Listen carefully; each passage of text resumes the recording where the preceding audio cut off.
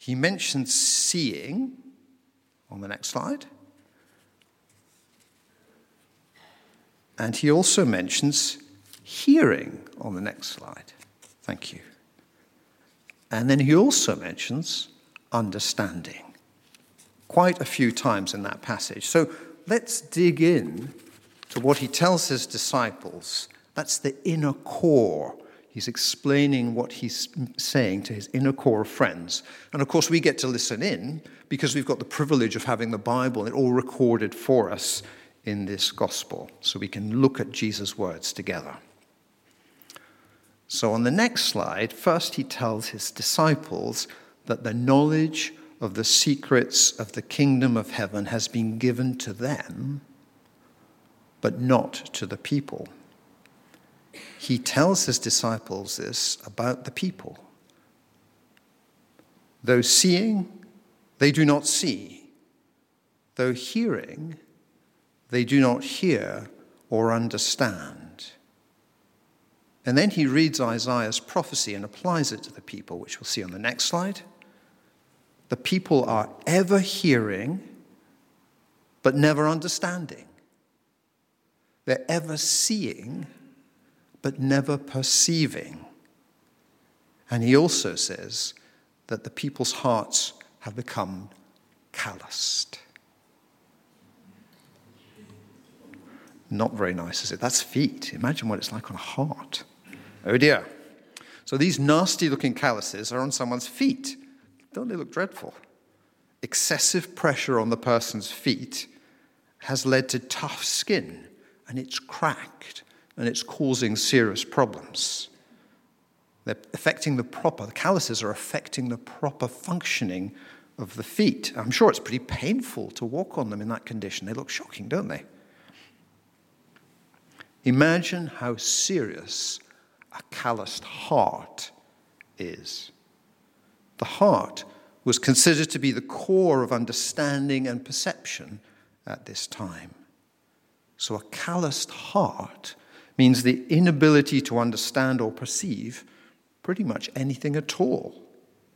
The people hardly hear with their ears or see with their eyes. Otherwise, they might, on the next couple of slides here, otherwise they might see with their eyes, hear with their ears, understand with their hearts, and turn. And then Jesus would heal them. So what is the problem? The people are unable to know and understand the kingdom of heaven. They're so insensitive and so hardened to the message of God through his word and through the Lord Jesus, they're unable to perceive the truth about the kingdom of heaven. They're unable to understand the truth about the kingdom of heaven, and they're unable to act on the truth about the kingdom of heaven. This is a serious problem. It stops people from gaining access to the eternal life which Jesus came to bring. It stops them from receiving all the benefits of God's grace, which he's poured out on anyone who will come to the Lord Jesus and put their faith and trust in him. In his second letter, the Apostle Peter makes clear that this lack of understanding and access is mankind's problem. It's your and my problem. It's not God's problem. God makes his offer of salvation through the Lord Jesus to anyone who will receive it. The apostle writes, "The Lord is not slow in keeping his promise, as some understand slowness. Instead, he is patient with you, not wanting anyone to perish, but everyone to come to repentance." That's 2 Peter chapter 3, verse 9. The Lord's offer of forgiveness and life is there for the taking. The Lord wants many to come to repentance, to turn, and to be saved.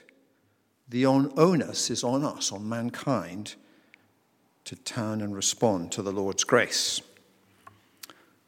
So having read that, I'd now like to apply that to three sets of people. I'm going to apply it to the world, to our friends and neighbors, and finally to ourselves. Well, let's start with the world. And by this, I mean society as organized apart from God. Now, let me ask you these questions. Have you ever heard any of these questions out loud? Why doesn't God reveal himself clearly? You ever heard that one? What about, why does God allow suffering? Ever heard that one? Well, that's a common one, isn't it? And what about, why does God allow war? There's a war on at the moment, as we know, Russia, Ukraine. Why does God allow war? You ever heard that one as well? A lot, isn't it? And then here's another one. I could never believe in a God who allows ... child abuse, all sorts of dreadful things that we have in the world. I could never believe in a God who allows those things to happen. Have you ever heard someone make a statement to that effect? There's so many people around us in the world try to stand over and above God. They look down on him and on his actions or perceived inactions, and they seek to judge him.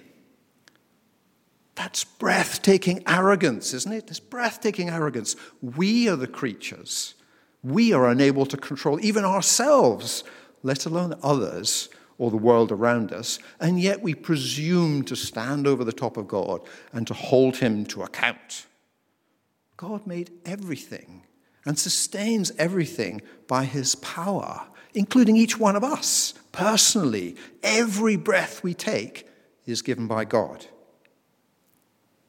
God patiently waits for people to come to repentance, just like the Apostle Peter told us. Shame on mankind, shame on us, if we fail to respond to his grace and repent. Because of the hardness of our hearts, those calluses on our hearts make us harden, don't they? They close our eyes. They make our ears deaf. The information about God's call on each one to repent and turn and receive life in Jesus, it's widely available and easy to understand. We should all be praying for a mighty move of God's Spirit in our land and across the world as we ask him to take away those scales and from the blind eyes and unstop those deaf ears. That's something to pray about there. Well, next, let's consider our neighbors and our friends. And here I'm also including our family members. Basically, anyone around us who we know or could get to know personally. We know many of them. Many of them know us. And if we're willing, we can have access to them so we can share the truth with them and invite them to consider the kingdom of heaven. Each one of us is under an obligation to try to get through to each member of this group. God has placed us strategically in our workplaces, in our leisure environments, on the golf course, in the rowing club, down the pub. In a reasonable and appropriate way, we need to be urging each one of our neighbors, friends, and family members to hear. We need to urge them to open their eyes and to see.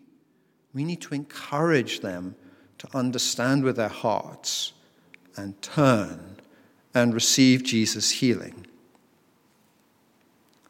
The book of Ezekiel, which the home groups will be taking a peep at as part of the questions, the book of Ezekiel is instructive in this area. Chapter 3, and again in chapter 33, we read God's instructions to the prophet Ezekiel. The prophet is to act as a watchman. When the watchman sees disaster coming, he's on the walls of the city, he's looking out, and disaster is coming. When the watchman sees disaster coming, he is under obligation. He has to sound the alarm. He has to wake people up and warn them of imminent disaster. In numerous places, God makes it clear that the watchman who sees the danger must alert the people around him. If he fails to do so, then he or she is responsible for the lives of those people when disaster strikes. To the people around us, to our friends, neighbors, colleagues, other contacts. We are the watchmen and watchwomen. We can see imminent disaster, eternal separation from God and death are looming large. We have turned and received God's mercy. We need to be earnest and urgent in urging them to do the same.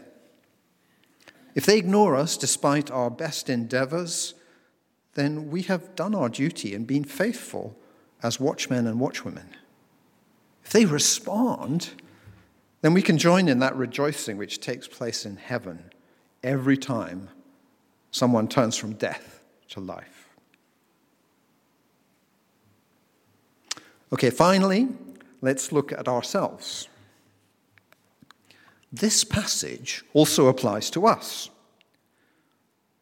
Although we're in the same position as the disciples, in that the secrets of the kingdom of heaven have been given to us, we need to beware complacency. We need to beware becoming complacent. How well do we understand God's word?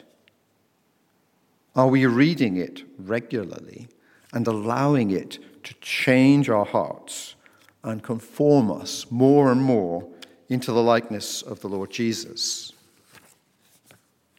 How are our calluses? Are there parts of God's word which irritate us or which we find impossible to follow? Are we stuck in sin and unable to repent or turn away from evil? How is our viewing? Are we watching material which is unhealthy and sinful? Has this become a habit? How is our giving? Are we hoarding money, time, and other resources that we have, not seeking the blessing which comes from giving generously of our time, money, and skills to others and to the Lord's work? How are our attitudes? God so loved the world that he gave his son Jesus. Jesus came to save his enemies, those who hate him. Are we sharing God's love with everyone, even with that grumpy old neighbor next door, that relative-in-law, or that work colleague that really doesn't seem to be listening? No one is perfect. We've all got things to pray about, to repent over, and to do better at. Let's get serious and wholehearted with our Lord as we seek to see clearly, hear well, understand with our hearts for Jesus, and ask for Jesus' ongoing healing. Let's commit ourselves again to serve the Lord Jesus to the best of our ability and to bear much fruit for his glory. Amen. So as we ponder these things, let's sing together the creed in the words of our next song, Our Father Everlasting. As we affirm what we believe, let's also rejoice in God's goodness towards us and resolve to serve him more wholeheartedly. Do please stand if you're able to sing Our Father Everlasting.